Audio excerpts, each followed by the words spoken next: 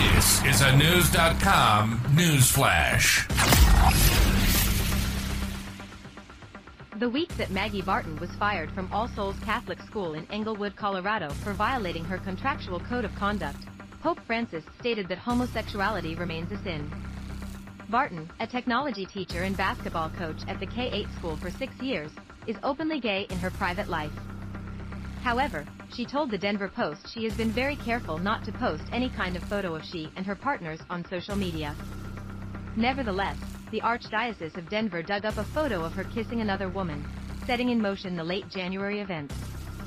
The principal of the school notified Barton January 25 that the Archdiocese had obtained the photo, and on January 26, after a conversation with a member of the Archdiocese, she was fired.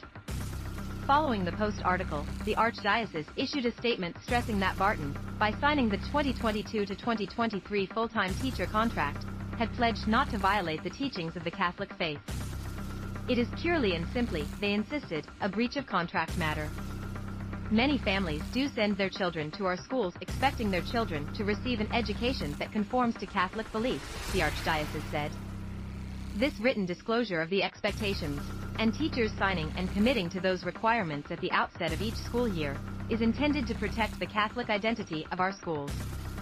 It is a promise to our parents that their children will receive an authentic and fully Catholic education, it continued. It would be unjust for a school to present itself as a Catholic school and not offer a Catholic education. The Archdiocese also posted a copy of the contract signed by Barton. Section 9 states that the teacher agrees to abide by the stated code of conduct. Contractually speaking, the Archdiocese is well within its rights. One school parent, Kathy Weisbrod, set up a GoFundMe fundraiser for Barton to help her manage this sudden career transition.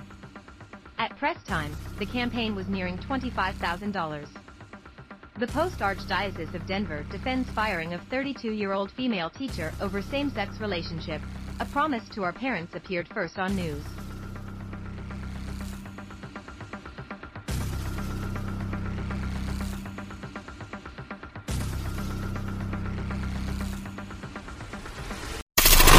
Knowledge. Unfiltered. News.com. News.